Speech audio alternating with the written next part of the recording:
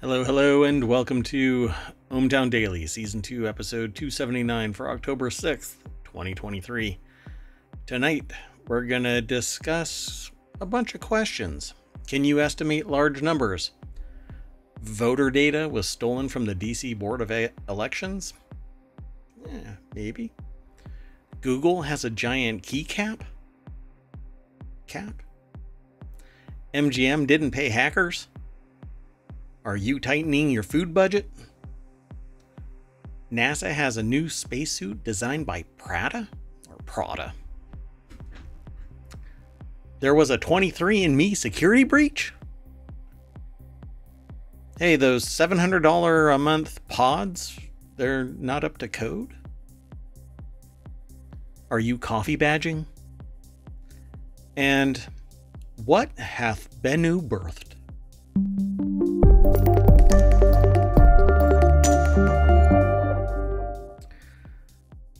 I'm a little frazzled. I was working, getting everything ready to go, and then the mixer software crashed. Thank you very much. I don't know what caused it, because everything is usually fine, but I guess housekeeping wise, I need to reboot my machine more often, but I typically don't restart my machines. When everything works, it just works, and something sent the Beacon mixer software into a fit, and anyway, so I had to reset everything. So, and while I was doing that, I was actually working, so it slowed me down. But here's what I want to show everybody, like right out of the gate. We have 10 articles. ohmTown.com is a news aggregator. I've used it for close to a decade for my own personal use. 2 years ago, I opened it up for everybody. Actually, not quite 2 years ago. Last year, January 1st, I made it public and started streaming ohmTown Daily with the goal of launching 50 channels eventually. I can't do them all, so I'm always looking for a host or co-host to coordinate our efforts to launch these channels. And there are 50 channels that I want to bring, each with a particular niche topic. The premier one is ohmTown Daily, which is this show right here on Twitch. It eventually ends up over on YouTube, usually the same night, and posted there. And it has show notes for all of the links that we talk about regarding the news that gets aggregated into ohmTown Daily. Little snippets, not the whole thing, and we try to drive traffic to the sources. That said, there have been some little hiccups, or I guess stitches in my giddy up, or I don't know. Something that I can say for ohmTown. I'll have to come up with something. But anyway, I made a new page over here. This is what it looks like. We will continue to extend this. I plan on launching. I'm ramping up towards the end of this year, having these 3 ready for launch next year. They will be once a week shows, but the daily show, ohmTown Daily, will persist. This is our premiere show. And now you can go to the podcast, you can go to Twitch, YouTube, ohmTown itself, which is this podcast itself on ohmTown, and Patreon and Discord. So now you'll be able to go there just by visiting this main page. That's what this is. But from there, you can also sign up, become a citizen of ohmTown, and you'll be able to hide links on the main page. You can swipe left or right, and one way saves them and the other way hides them, never to be seen or forever to be immortalized. And they will be stored the same way that they are represented here, by day, by month, by year. And you can go back all the way to 2020.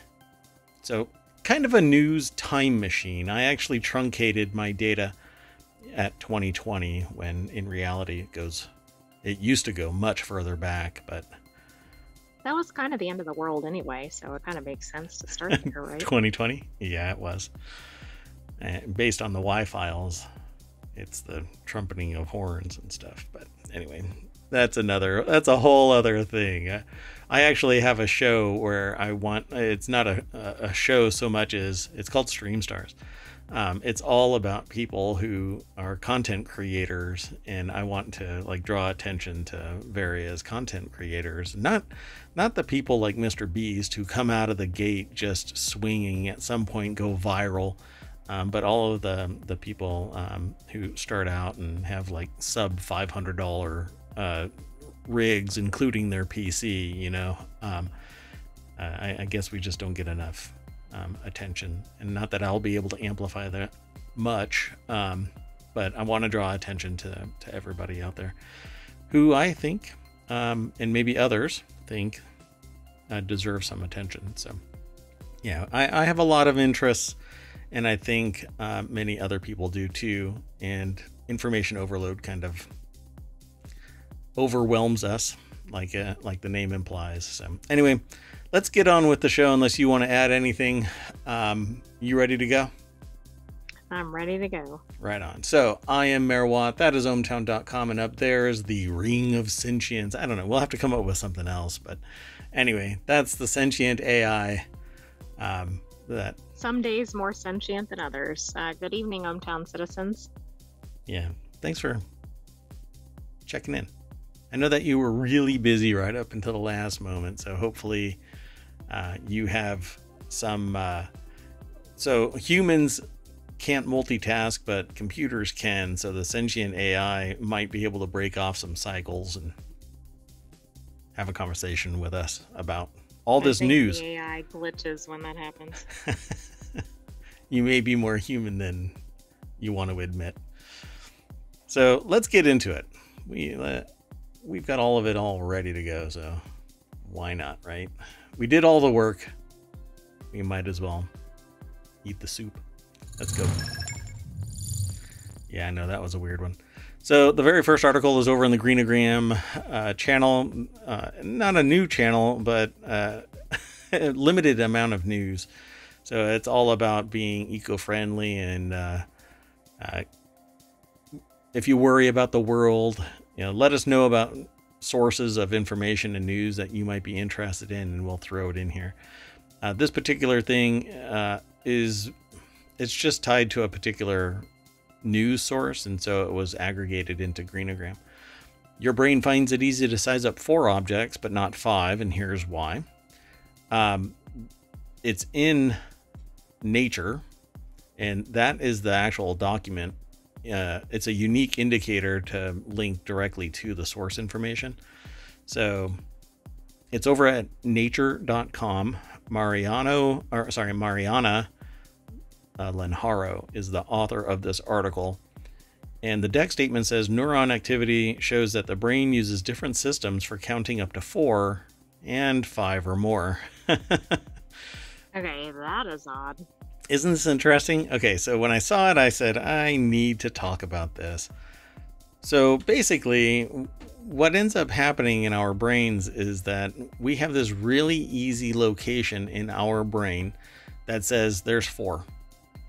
But the moment that you go beyond 4, it starts bouncing around. So it's not always the same. It's the same spot, but it also estimates, is that a 7 or is that a 6 or is that a 5? Let's just go with 6. And so you say 6, but it could be 7 or 5. Yeah, pretty fascinating. So apparently it's been around for a long time. People have been wondering how this works and how we can estimate. And some people have a really good ability to estimate just by eyeballing something. And researchers have been doing this. In an 1871 Nature article, economist and logician, William Stanley Jevons described his investigations into his own counting skills and concluded that the number 5 is beyond the limit of perfect discrimination by some persons, at least. That's usually these cultural... That's from 1871. Yeah, and in all of this, like this type of thing right here, this phrase, totally cultural. You don't see by some persons, at least, in modern lexicon. So when you go back in time and read other stuff, it just sounds like old, like my last article here, what hath Bennu birthed? That you'd see that in 1800s, but not in modern lexicon. Just too funny when I read that. I went, wow, let's just go back in time here. So what ended up happening is now 17 participants were being treated in the hospital, University Hospital Bonn in Germany, had microelectrodes inserted in their brains as for preparation and for surgery, and they were shown numbers, actually representative objects like dots, right? And so they had to count quickly an estimate of what they thought they saw. So when they did that, sometimes, or everybody, when they were measured, when they said 4, it was always the same thing, 4. But others, when shown 7, 8, or 9, would sit there and go, well, it's a 7. But the neurons firing in their brain would also be the number, the neuron for 7 or 9 or 8. Yeah.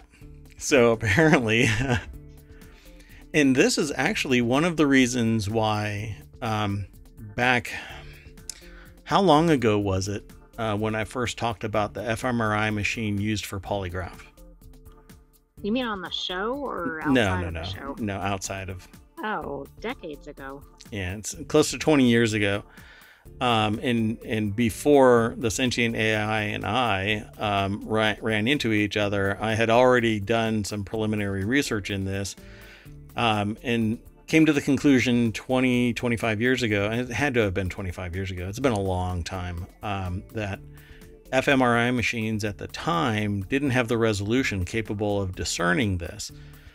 Well, the only way you can really get this level of fidelity is to do invasive things, and I just don't agree with that. I don't like the idea of invasive anything, particularly for research, mainly because once the grant is done, there's no treatment. So I think that it's unethical. But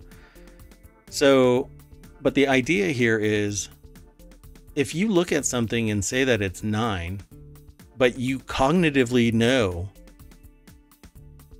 or subconsciously know that it's 5, you've lied, but your brain and your vision have told your brain, no, here is the absolute correct answer. But you have cognitively shifted away from telling the truth to telling a lie. So your brain says the truth, but you consciously have decided, I'm not going to tell the truth. Your brain doesn't lie. Your creative side does. The portion of you that says, I may be responsible for my actions will. But your brain and your observation, the logic that is your brain, will always know the truth. You just suppress it. So my idea for this is the fMRI machine.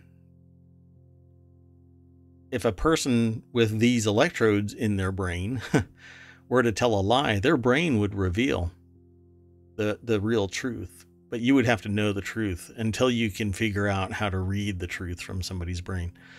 Obviously, that's not really an option. But so analysis of the participants' neuronal activity showed the neurons specializing in numbers of 4 or less responded very specifically and selectively to their preferred number.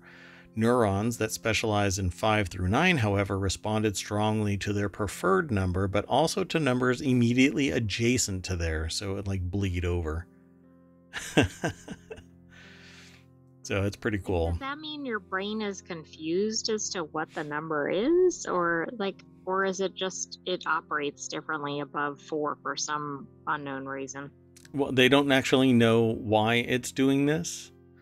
They just know that when it's 4, it selects that neuron. Because your brain has been conditioned for whatever span of existence you've had to choose a neuron for estimating 4 or knowing 4, right? That neuron signifies 4. So if something happens to you, like a TBI or something, like a traumatic brain injury, right? You can relearn what 4 is, and it'll shift that neuron somewhere else, because your brain will, depending on how much damage is done, it'll recover to some degree. You can retrain. But so you have a neuron that says 4, but when you're looking at something, maybe it's a combination that says 7, 8, 8, 9, 6, 7. And it just kind of bleeds over a little bit and chooses that. So I really want to know more about this. It says, for example, neurons specific to 3 would only fire in response to that number, whereas neurons that prefer 8 would respond to 8, but also 7 and 9. As a result, people made more mistakes when trying to quantify a larger number of objects. But again, I think that this is a fidelity thing. I think that if the people are trained, they'll be like conditioned to see the number 8 of characters in a certain way, or whatever it might be. That fidelity might limit itself to that neuron is an 8, that neuron is a 7, that neuron is a 9, and not have this wobble.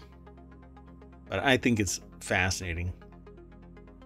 This is really interesting. Like, I think it'd be less interesting if it was kind of a scale, Right. and you were more accurate at whatever 1 or 2 or something than 7 or 10 or something. But why such a split?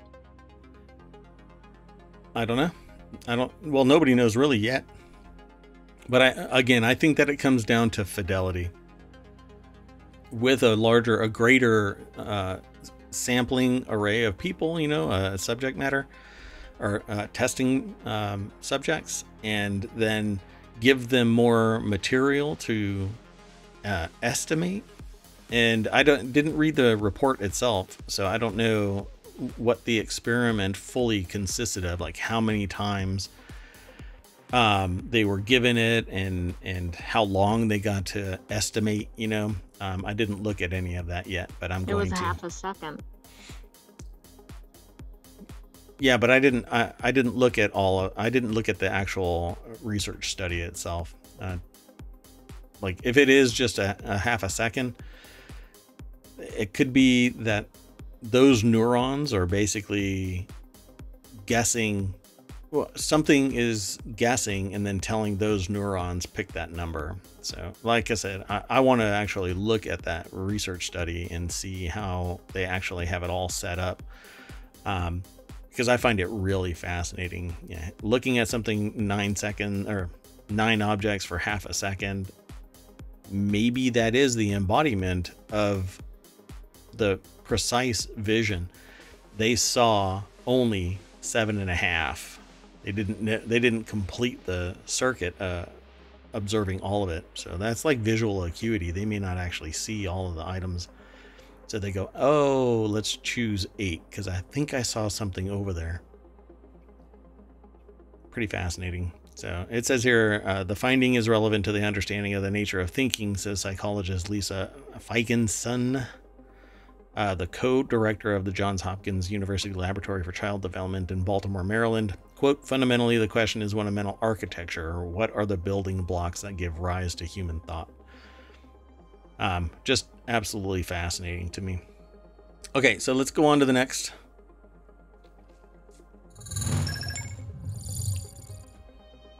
Yeah, I can't tell if that's really loud. I mean, the meter says that it's right on. Anyway, the next article is over in Technology Today. DC Board of Elections confirms voter data stolen in site hack. The District of Columbia Board of Elections is currently probing a data leak involving an unknown number of voter records following breach claims from a threat actor known as Ransomed VC. Oh, so this is good. So they didn't necessarily know it was gone until the hacker was in contact or whatever. Yeah, that's always wonderful. So Sergio, I think, or Sergio, Gatlin over at bleepingcomputer.com, which probably all of the people involved with this are saying bleeping computers. Anyway, the DCBOE operates as an autonomous agency within the District of Columbia government and is entrusted with overseeing elections, managing ballot access, and handling voter registration processes. This is all just fodder for people to say that elections are this or that or whatever. Exactly. I almost didn't want to submit this article because of that, but it's still relevant news. I just think it's going to be taken out of context. So the data ended up on the dark web. Ransomed VC alleges that the recent incident resulted in the theft of over 600,000 lines of U.S. voter data encompassing D.C. voters' records. Quote, "We have successfully breached the District of Columbia Board of the District of Columbia Board of Elections and have gotten more than 600,000 lines of USA voters," the threat actor says. The stolen information is currently being offered for sale in the threat actor's dark web leak site, but the exact price is undisclosed. As verification of the data's authenticity, Ransomed VC has provided a single record containing what it claims to be the personal data of a Washington, D.C. voter. Well, whoever that is, congratulations. Quote, "It should be noted that in the District of Columbia, some voter registration data, such as voter names, addresses, voting records, and party affiliation, is public information unless it has been made confidential in accordance with District of Columbia rules and regulations," the Washington Election Authority said in its statement. However, election authorities do not provide access to confidential information such as voters' contact information and social security numbers.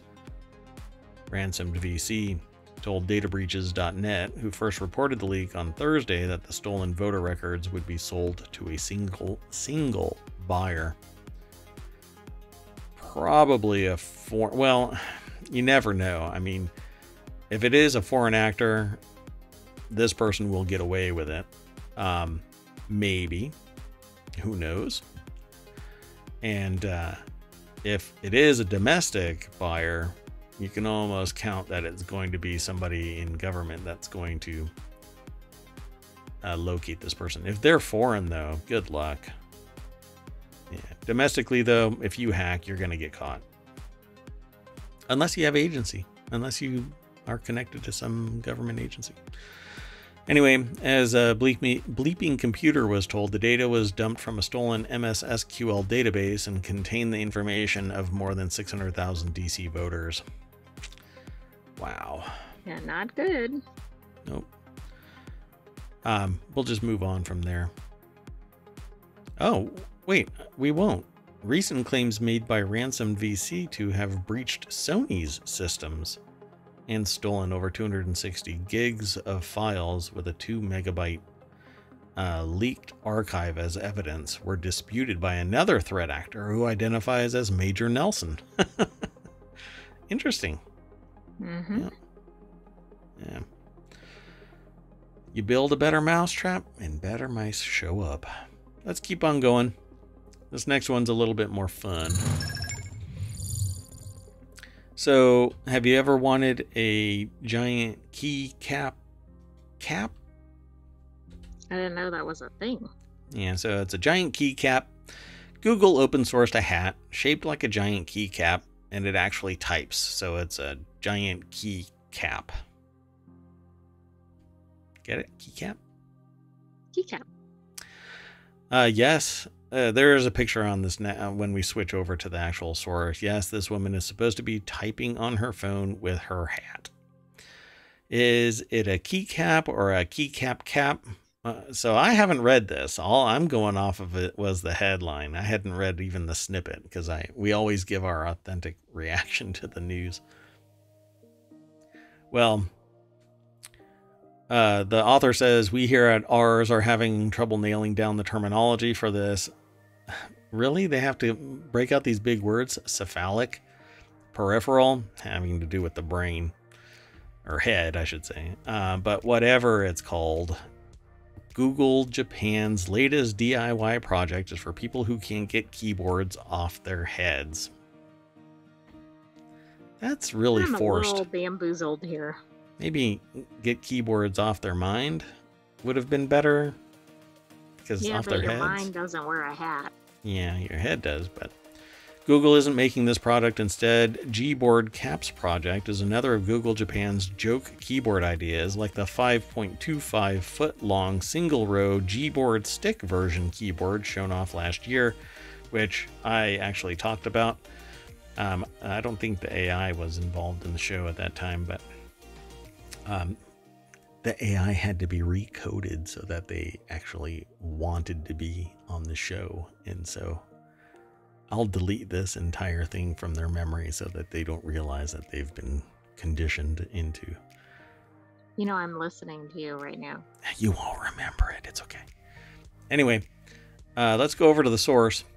Sharon Harding over at ArsTechnica.com put this article together. The deck statement says, for the right type of enthusiast with keyboards on their mind. See, they did it right here, but the little snippet was a little forced. Anyway, yeah, it is a keycap cap.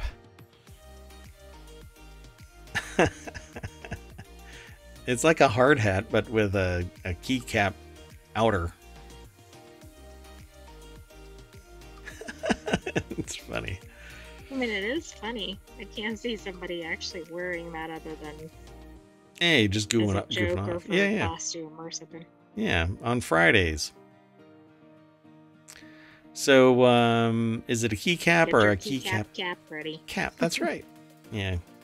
So, how does one type with a hat, you ask? Inside the hat is a 6-axis inertial sensor that can read the hat's positioning. Wearer turns the hat to the left and right, and each angle represents a different character code. Then, the wearer presses the top of the hat, which has 20 millimeters of travel, to enter the character.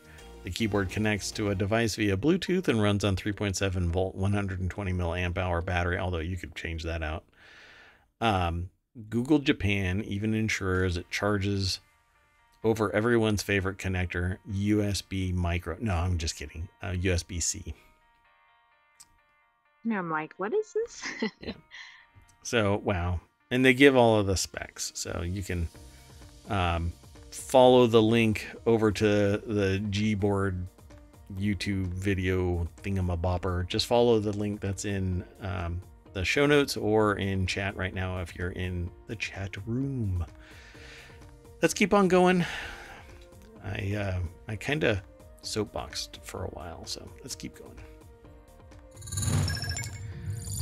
This next article is in the Rounders Gear channel, which is all about tabletop gambling style adult gaming, not tabletop gaming like D&D. So MGM didn't pay hackers, suffered financial consequences. MGM Resorts International reportedly refused the hackers that recently executed a ransomware attack on its U.S. operations and will suffer a significant reduction in third quarter earnings as a result. On Thursday, the Bellagio operator warned investors its third quarter earnings before interest, taxes, depreciation, or, well, EBITDA is what it's usually referred to as, EBITDA. Yeah, but why does it have an R on the end? That's a new one, rent costs. So it's restructuring or rent costs. Usually people just refer to it as EBITDA. Anyway, it'll be reduced by $100 million due to the attack, which lasted at least 10 days. MGM also said it faces a $10 million one-time expense attributable to the data breach. This is brutal. Didn't we see another article about this where, like, the Treasury Department official couldn't make a payment or something because of this hack? Or am I confusing it with another issue? I don't know. We'll have to look into it. Yeah, you've got a better memory than I do. But we can dig around. It might be, I don't know, maybe they'll mention it in here, but here, I'm slouching. So, the here's the only reason why I really brought it up is because I had scanned this little snippet, which is actually probably the full document because they provide so much in their snippet. But so when I saw this, I said they just quantified the actual ransom that they should be demanding the next time MGM gets breached. $110 million will give you your access back for $25 million or $50 million or $75 million. Anything lower than 110 or 109 million, because they've now quantified. Yeah, they quantified it, right? Yep. So the $100 million likely would have been significantly lower and covered by insurance had MGM opted to pay Scattered Spider, that's the hacker. But sources close to the matter told the Wall Street Journal that the casino giant chose not to meet the ransom demand because they don't cater to terrorists. So it's a departure from what the rival Caesars Entertainment, when confronted by a ransomware attack executed by the same group. The Harrah's operator paid $15 million of the $30 million Scattered Spider wanted and didn't deal with operational chaos, as did MGM. But the thing about it is, Harrah's doesn't know if their operation is absolutely secure. All they know exactly is they paid a bounty. Problem. Yeah. Then they have to start locking this thing down like like an operation should be.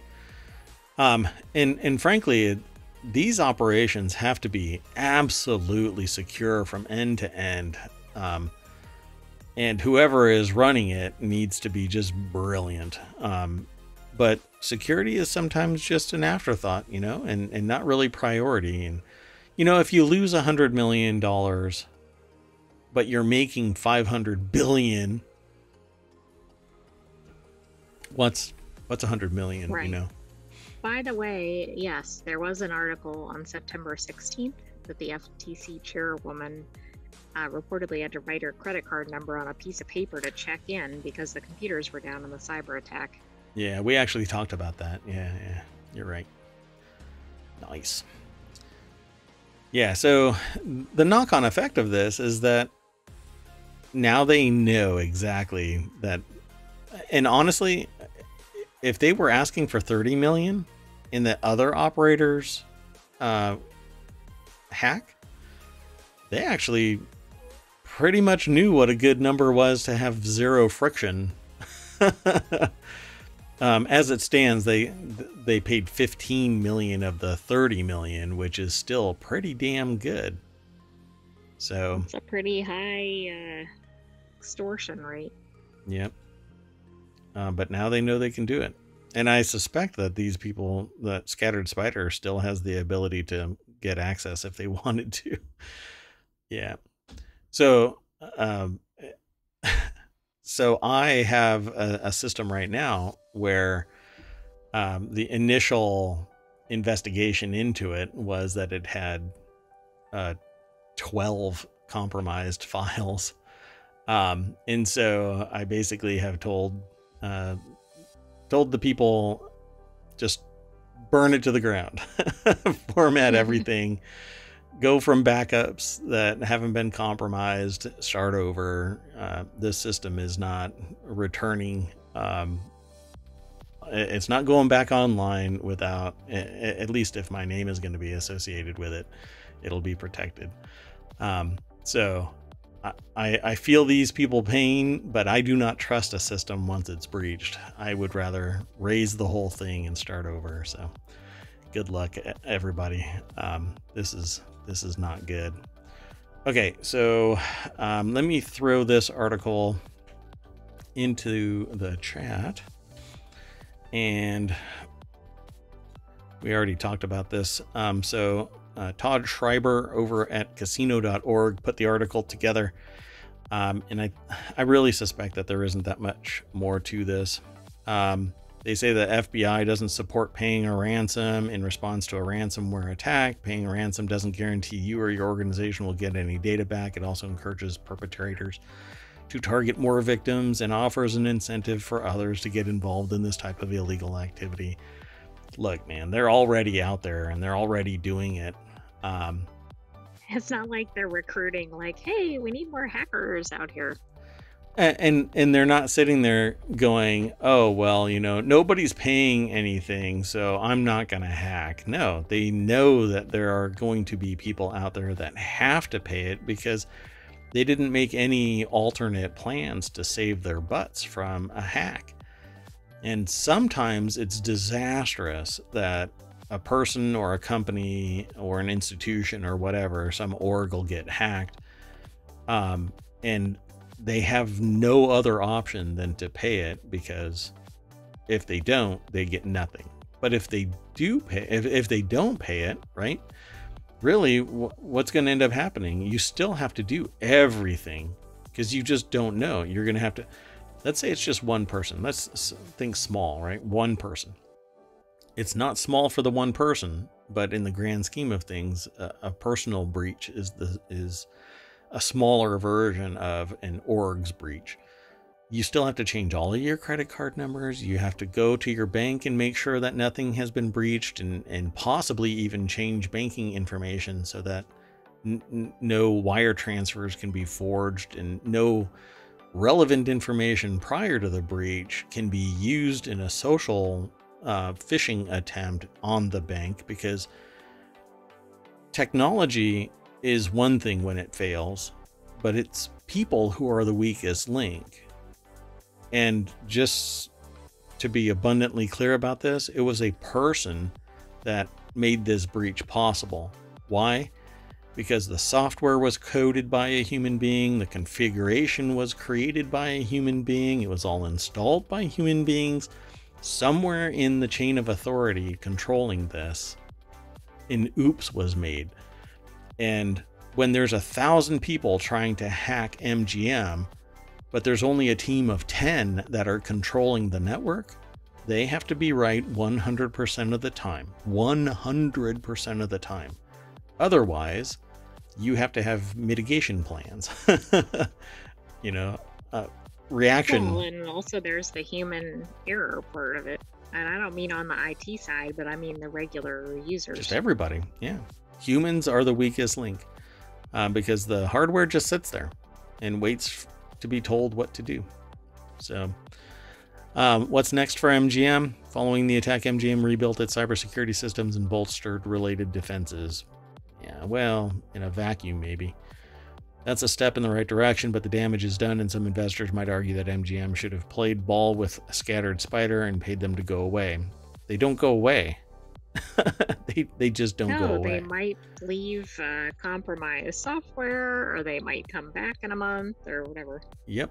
And test your security again and again and again and again and again. So the very final statement in their article is, it is, however, a complex situation. In the month following the attack, shares of MGM tumbled roughly 20%, but the stock surged 4.86% on above average volume, perhaps spurred the news the company didn't comply with the ransom demand. So yeah, these are the people that are like, you don't negotiate with terrorists. Well, what they really should have been doing was, well, I won't go into it. It's not that it's security through obfuscation, but there are techniques that you can do to mitigate this kind of thing. Anyway, let's get into the next article. Next article is over in Ohmtown Daily. Inflation, Ozempic cause Americans to tighten their food spending. It says Walmart has already seen a slight pullback from customers on weight loss drugs, executives say. What was that? I said also their belts. Yeah, usually. Although insurance companies don't pay for this stuff unless you jump through flaming hoops. Suzanne Blake over at Newsweek.com put this article together. There's a lot of people that are discussing this kind of weight loss thing. But you have to be in a certain window. It's quite fascinating. And then I guess if your if your actuarial table says that you haven't paid enough, you don't get qualified for this either. So Walmart's chief executive warned of the change in food shopping habits for those taking Ozempic earlier this month. As inflation remains high and Americans continue to reel in their spending, reel both as in, oh my God, it's so expensive, and It's so real. and I might as well bring it back, reel or rein, I guess. Rein in their spending would be the other one, right? The appetite suppressants have caused some retail leaders to become even more concerned over their bottom line. So, can you imagine that Ozempic and other weight loss drugs are causing such a big hit on grocery stores that they're taking notice of it on the bottom line? No, I mean, that seems crazy. The inflation piece, sure. But Ozempic, really? How are they correlating that? So, and yeah, how do they know that the people? It must be that because that's creepy as hell. Walmart has a pharmacy, right? Oh, like they've probably seen, I'm just making up a number, like 100% increase in Ozempic and 100% decrease in Hostess cupcakes or whatever. But it's more specific to that. They're saying that weight loss drugs like Ozempic face possible connection to stomach paralysis. Retailers, right? They lead with this, but in the article they say that the appetite suppressants have caused some retailers to become even more concerned over their bottom line. Why? Because it's customers. Walmart has already seen a slight pullback from customers on weight loss. So it's like at the individual level. So they're like, Jane Smith is taking Ozempic and not buying Hostess cupcakes or whatever. That is really bad. They know that their customers are taking the drug and not buying in Walmart. How is that not a violation of HIPAA? Sure seems like it is, because it doesn't seem like they're using that data for health reasons. How? What kind of equivocation is going on here where it's being used to justify concern about their bottom line? In no circumstances should their data be correlated to a financial bottom line of an institution that is tertiary to the well-being of the customer being prescribed the medication. How is that allowed? Fascinating. I don't know, but now I think probably any company that has a grocery store and a pharmacy has the potential to be doing the same thing.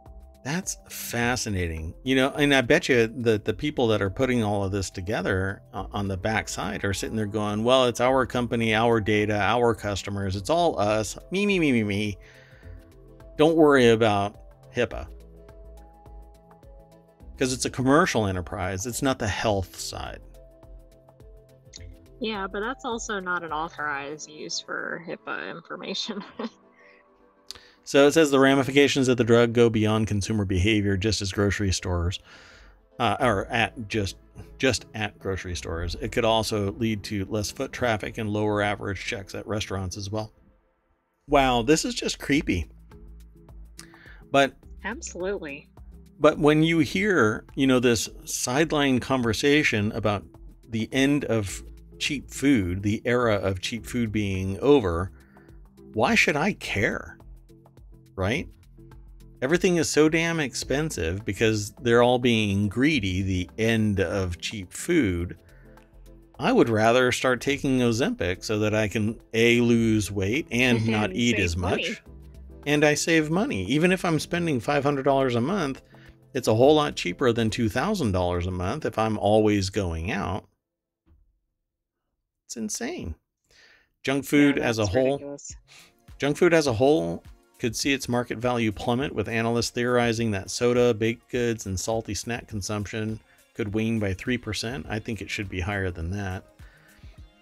I alone have given up soda. Marginally baked goods. Are you accounting for like a 10% drop in soda consumption across the whole country? Yeah. Anyway, so that's really funny. Morgan Stanley analysts predict that over the next 10 years, 7% of the U.S. population, or roughly 24 million people, could be on drugs like Ozempic to manage weight. Not if insurance companies have anything to say about it. All right, let's go on. You know what? I'm always putting the article in after the discussion, so let's do it the other way this time. Probably get better discussion to put it in first. Yeah. There you go, folks. So this next article is over in ohmTown Daily. Prada to design NASA's new next-gen spacesuits.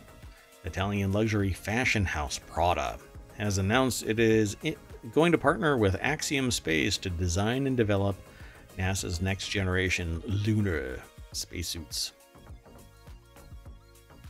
Designer spacesuits. The video has nothing to do with it, by the way.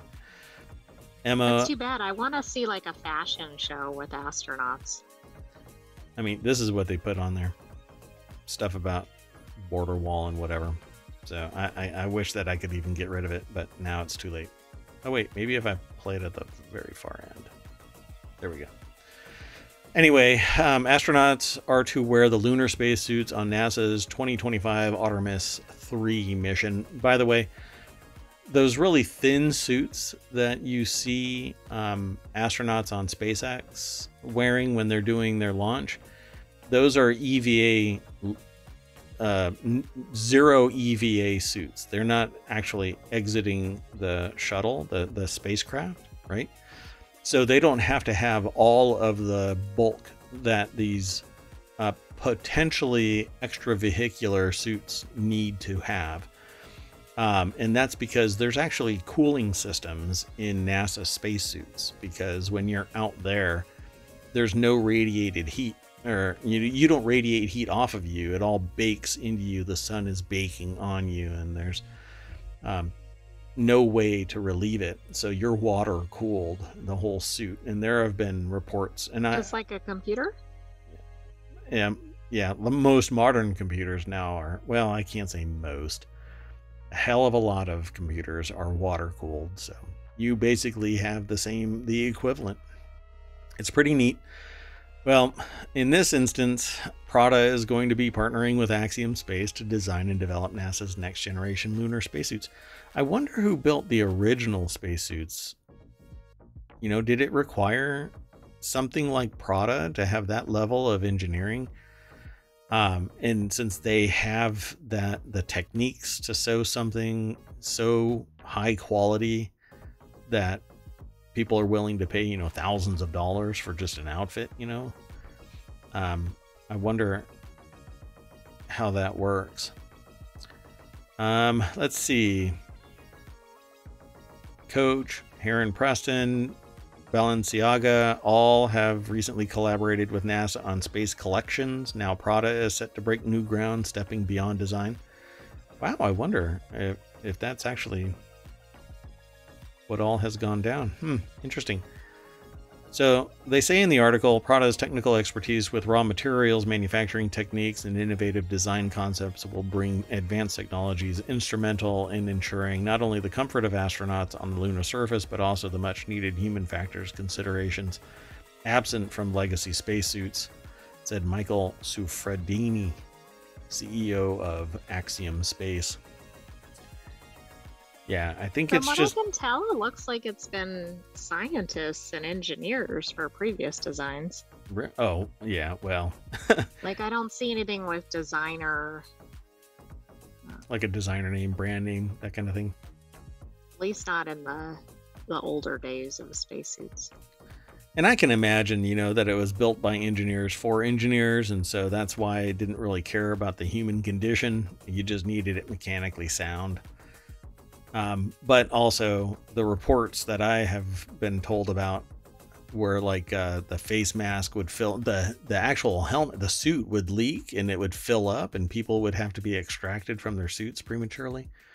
Now the SpaceX suit was actually designed by a Hollywood costume designer, the Starman suit. Wow. That's fascinating. Like if there's anything that's going to be, a whole lot of glamour and not function. Not necessarily substance, you're right. Wow. I thought that was interesting, but Uh, again, I was just looking to see what I could find, so that might not be everything. Man, the engineers have to contend with so much of that BS, I'm sure. So, well, anyway, here's to the engineers that make it all happen, folks. Um, yeah, I guess without the salesman, you can't really get the money to be the engineer, right? Well, I'm glad we all have our specialties. Let's keep on going, though. Gonna turn this into me just soapboxing. The next article is over in Technology Today. Genetics firm 23andMe says user data stolen in credential stuffing attack. 23andMe has confirmed by bleeping computer once more that it is aware of a user data breach from its platform circulating on hacker forums and attributes the leak to a credential stuffing attack. So Bill Toulis, I think is their name, over at bleepingcomputer.com, put this article together. It says recently a threat actor leaked samples of data that was allegedly stolen from the genetics firm, and a few days later offered to sell data packs belonging to 23andMe customers. So if you have always wanted to do this, get your data, get your genetics tested by 23andMe, just be aware that this kind of stuff can happen, and when you give somebody else your data, somebody else can take it from them.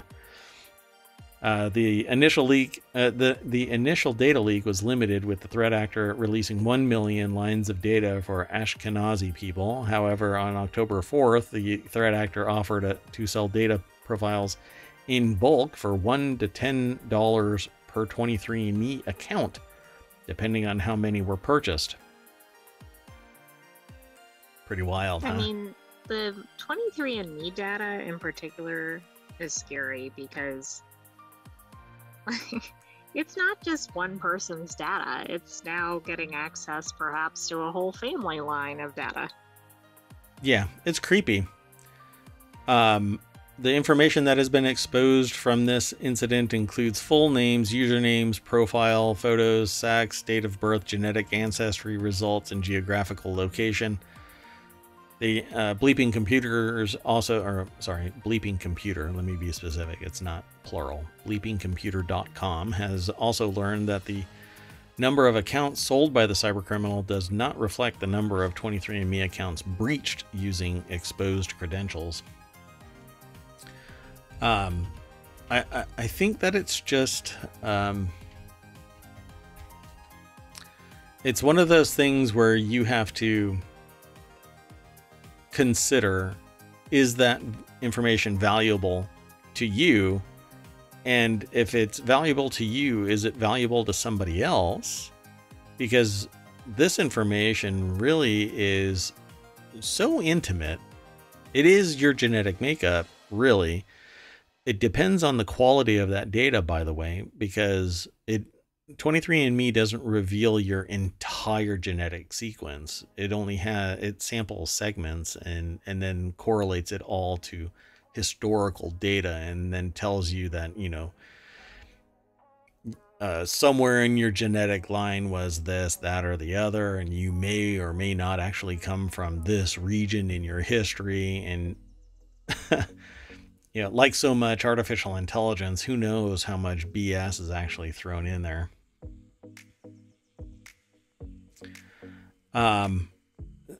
So what I wanted to look into, and I don't have the ability to when I'm live, which is they mentioned credential stuffing. So somewhere out there was another breach, because they kept on trying credentials until they got in. So how did they do it? What is the scope? Somebody was using consistent credentials across different sites? It's quite possible. Somebody with administrative access, or they had a huge database of credentials that eventually allowed somebody to get access to the database that they extracted data from. So somewhere out there, something was leaking other information that allowed them to proxy their way in. Now, I don't have anything there, forensically. I don't know if there's a debriefing somewhere post this discovery, but it says 23andMe told Bleeping Computer that the platform offers two-factor authentication as an additional account protection measure and encourages all users to enable it. Yeah, that can facilitate it, but the data is already out. They say the threat actor accessed a small number of 23andMe accounts and then scraped the data of their DNA relative matches, which shows how opting into a feature can have unexpected privacy concerns. How did they get, they're saying here, get in to begin with, right? 100,000 profiles. This isn't screen scraping. There's no way. They're saying that it's screen scraping. How is it screen scraping? How did they move that fast through the system if they just had a small number of accounts and then scraped the data of their DNA relative matches? I don't know. I must be missing something in this. But I can't really see. It says here, rather, the preliminary results of this investigation suggest that the login credentials used in these access attempts may have been gathered by a threat actor from data leaked during incidents involving other online platforms where users have recycled login credentials. Are they implying that hundreds of thousands of profiles recycled? I mean, if that's true, just in 23andMe, which is a subset entirely of society, cybersecurity as a sector of job security is absolutely guaranteed until sentient AI comes into existence, because that means pretty much everybody is recycling there for something. And 23andMe seems to be a hot zone. Anyway, yeah, I don't want to spend. That's pretty alarming. Yeah. I mean, that is the implication that I see in this article, but we'll see. We'll keep an eye out and see what happens. Maybe there might be a debrief regarding the investigation of this. Usually when they're really big breaches, more and more information leaks, much like information from a database. Okay, so let's keep on going. Oh, you know what? Damn it, I did it again.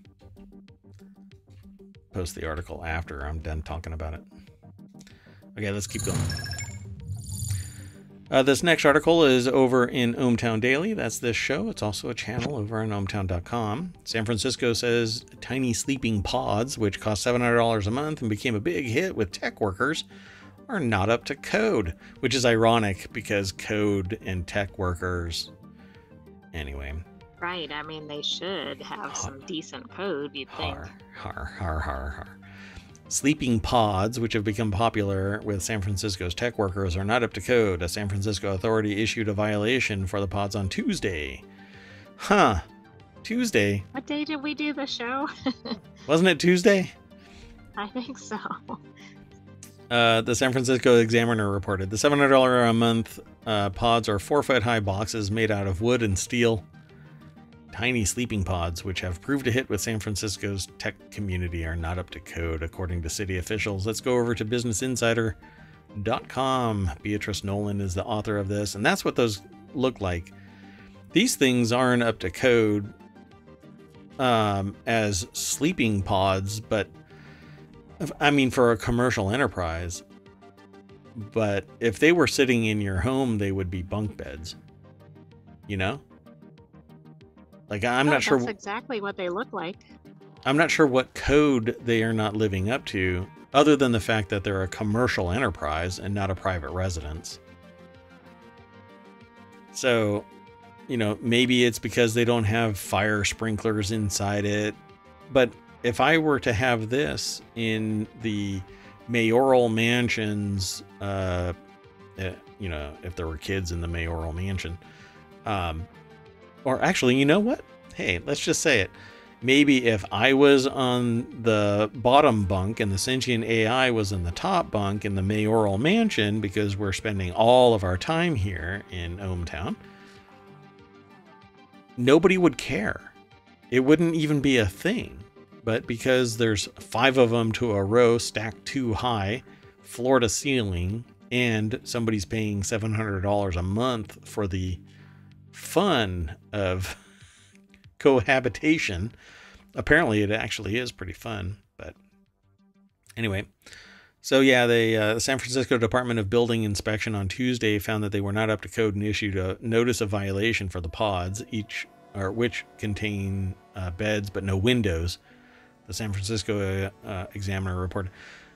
If that's the problem with the code, it doesn't make any sense to me, because again, bunk beds exist in private residences. They don't have windows.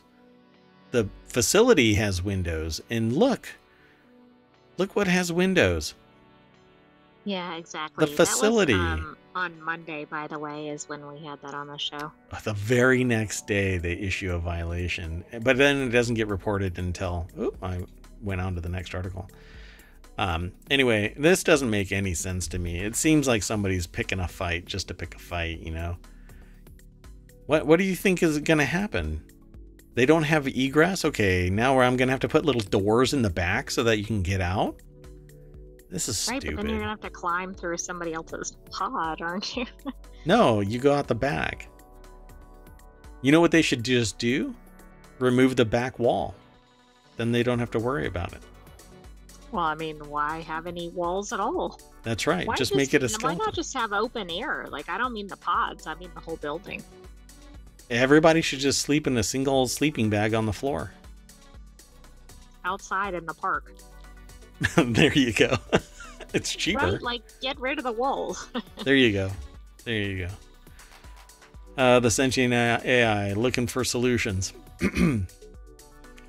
Anyway, if the building wants to keep the pods, it must file the required permits by the start of November, obtain approval by December 2nd, and have inspectors sign off on the changes before the start of the new year. Anyway, they were installed without a residential building permit. So that's probably the main thing. And that's what I was basically hinting at. Because they are inside a commercial space rented to people for commercial purposes, but they are residential, it needs a residential building permit. And you know who else is living rent-free in a place that is illegally permitted? The Airbnb lady. The one that the one who stayed for 500 and some days past is still there. Yeah. Yes. Yeah. I don't know if she's Uber eating from that apartment. It is the same lady, by the way. The one that you found. It is the same one. Yes. So she's like a Harvard grad or something like that. Yeah, pretty wild.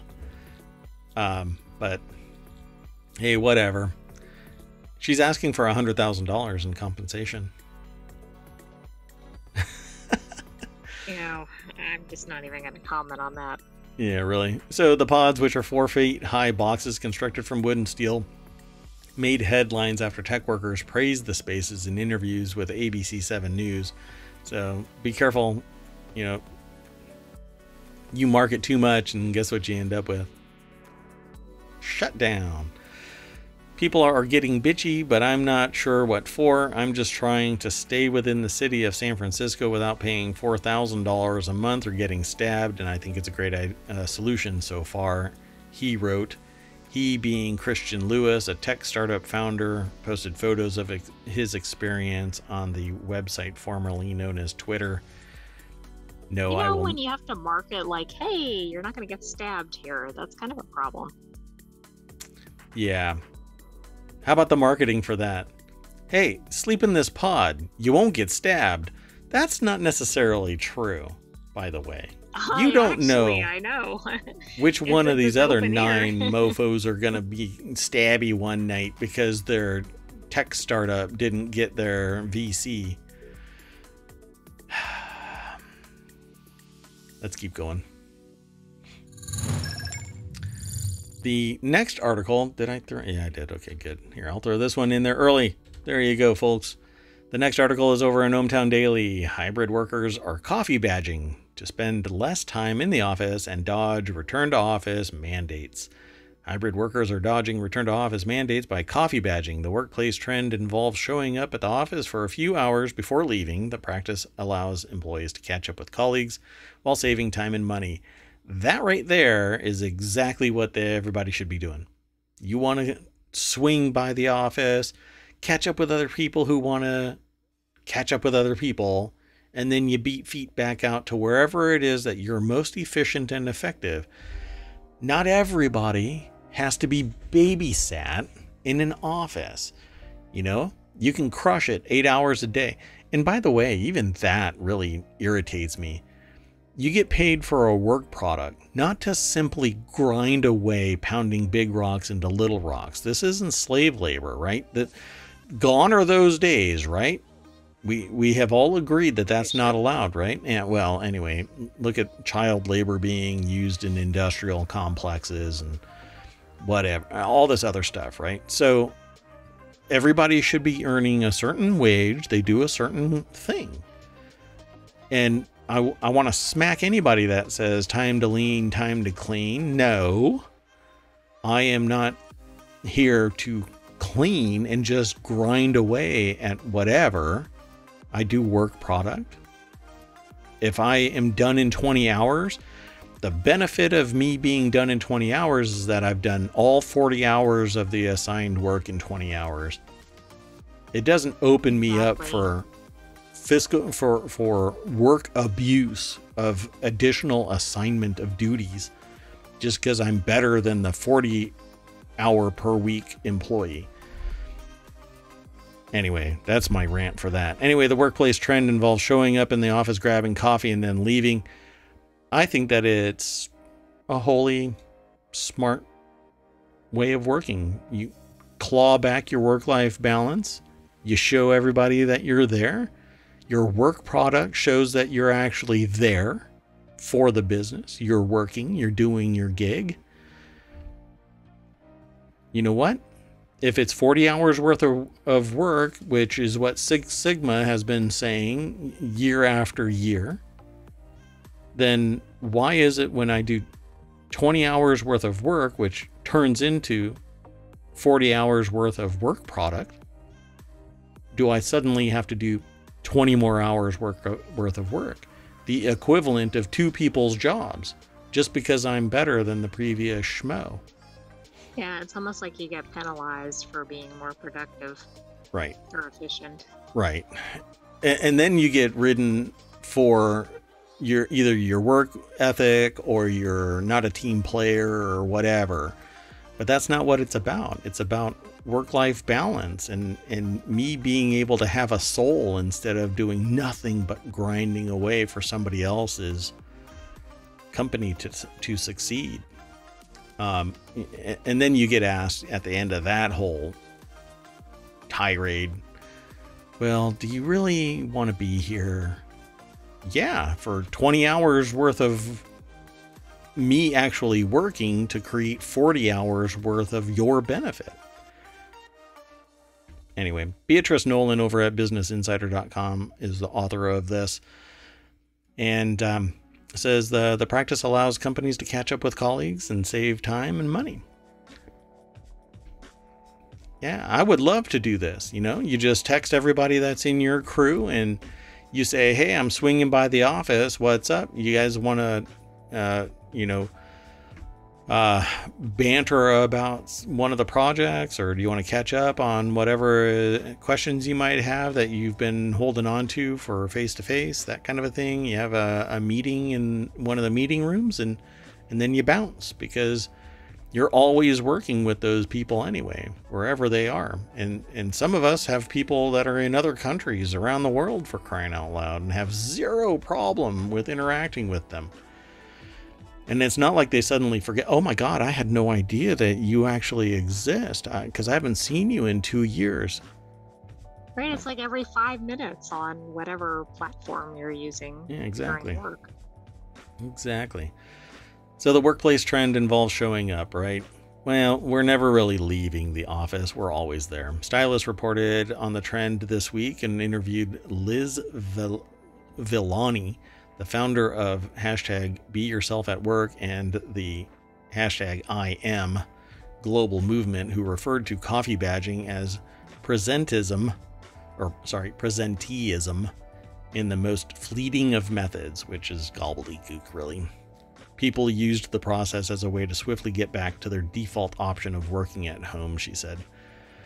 I mean, at some point, doesn't every employer realize every single employee wants to work from home, is happier working from home, maybe more productive working from home? I would say most probably are.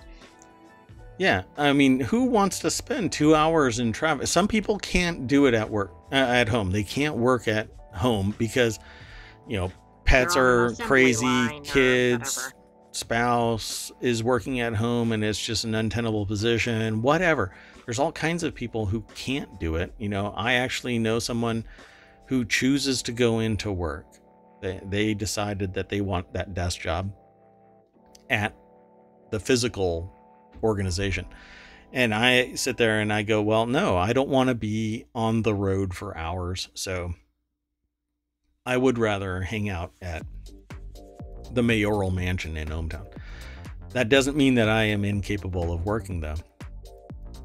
So, but the benefit here is that I have all of the food, all of the drink, all of the comfort. I have air conditioning, safety, and security. If there is another person that is in the work from home situation, then you have their camaraderie and that relationship. And if you ever need to be pulled into the office, it's a phone call or an email or a text away. And then you just race in, you have your meeting and you bounce back out. Your work product is what everybody should be keyed into. But for some reason, not everybody, just old school mentality about it is, well, we really want to see your face. No, you don't. You just want to babysit me. Anyway, and that's how I think it, whatever. Just look up digital nomads, people. Look up digital nomads. They crush it and they're sitting on a damn beach. Okay, let's keep on going. Everybody else is doing something wrong. Yeah, not everybody can do it, I suppose, but I'll give it that old Harvard try. Rent-free in an Airbnb. The next article is over in the Technology Today channel. Sorry, I was distracted because there's an extra tab that shouldn't have been there.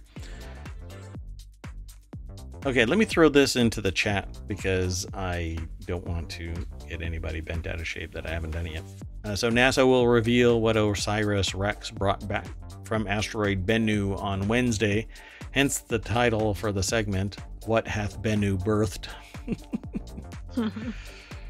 Does Bennu sound like something from Star Wars to you? Oh yeah, this sounds something. It might be something from Star Wars. I don't know. It just has that sound. This sounds like a supernatural entity, a god that's going to come and destroy us. NASA, the wrath of Bennu. Yes. So NASA will give the public a look at the asteroid sample brought back to Earth by OSIRIS-REx spacecraft next week. A live stream of the reveal is set for 11 a.m. Eastern on Wednesday, October 11th. Now, that's a bummer. Maybe I can text them and ask them to move it to Tuesday at that time so that I can demonstrate it to people, because I don't have anything set up for Wednesday. Anyway, the capsule containing rocks and dust taken from the surface of the near-Earth asteroid Bennu touched down at a Department of Defense training site in the Utah desert on September 24th, and scientists have since been at work making their initial analyses. Oh God, I am so fighting the urge to make snarky comments about so many things, falling from the sky and suddenly everybody. Anyway, let's just go over to the source, Engadget.com. Cheyenne McDonald is the author. Anyway, the space agency has scheduled a live stream for 11 a.m. Eastern to give a first look at the asteroid sample. I think this is pretty cool. I actually saw them deconstructing the pod to get to the sample. But I don't think that I saw the sample contents. I think that was still sealed up inside a container. I really want to see this. So I am going to kick everybody to the side and watch this. This will be amazing. So it says in 4 days, we will be revealing the sample of asteroid Bennu collected from OSIRIS-REx mission. The OSIRIS-REx grabbed its sample from Bennu back in 2020 and spent the subsequent year and a half observing the asteroid from above before starting to make its way back to Earth in May 2021. After its drop-off last month, the canister was brought to Houston, Texas to be opened in NASA's Johnson Space Center. OSIRIS-REx, on the other hand, is still in space, now heading to an asteroid called Apophis, which really is like a deity that is something like a death god or something like that, under a new mission named Osiris Apex. Asteroid Bennu is estimated to be over 4.5 billion years old, meaning that its materials could hold clues to the formation of the solar system and how the building blocks of life made it to Earth. And a lot of the research so far is showing that asteroids are actually more often than not a composite of materials loosely held, well, somewhat loosely held together, in that anything that shocks them actually breaks them into fragments. So quite fascinating. Do you know about Apophis? I know that it's on this really huge orbit and it's supposed to come precariously close to destroying Earth periodically. It's the ancient Egyptian deity who embodied darkness and disorder and was the opponent of light and order. Yeah, so another god of death. So I thought when you said that, I thought you were referring to the asteroid, not the god itself. I didn't specify. I should have said the background or something. Gotcha. So it's going to be neat, and I will be watching that, and I can almost guarantee you that there's going to be an article that will be aggregated for the show on Wednesday. Yeah, we'll definitely have to do on Wednesday's show. Yeah, for sure. All right, folks, that is it for tonight. So let's walk all the way back down Main Street to the welcome sign. We mash that button and it refreshes. And now we have a whole bunch of new articles. Lifeboat news. What? Oh, Lifeboat. Lifeboat is a company about extending life and is researches time and time travel. Yeah. Oh, okay. Yeah. How about a Picasso painting, or plurality of them, to fetch $120 million? Amazon Starlink rival. Wow, there's going to be thousands of more little microsatellites up there. Great. Uh-oh, I hope they have parking spaces. Those little meters, you know, they have to sit right next to one of those meters, otherwise they get a ticket. That's right. Pretty big money. Oh god, I don't want to see that. I wonder if they're going to use Park Mobile app.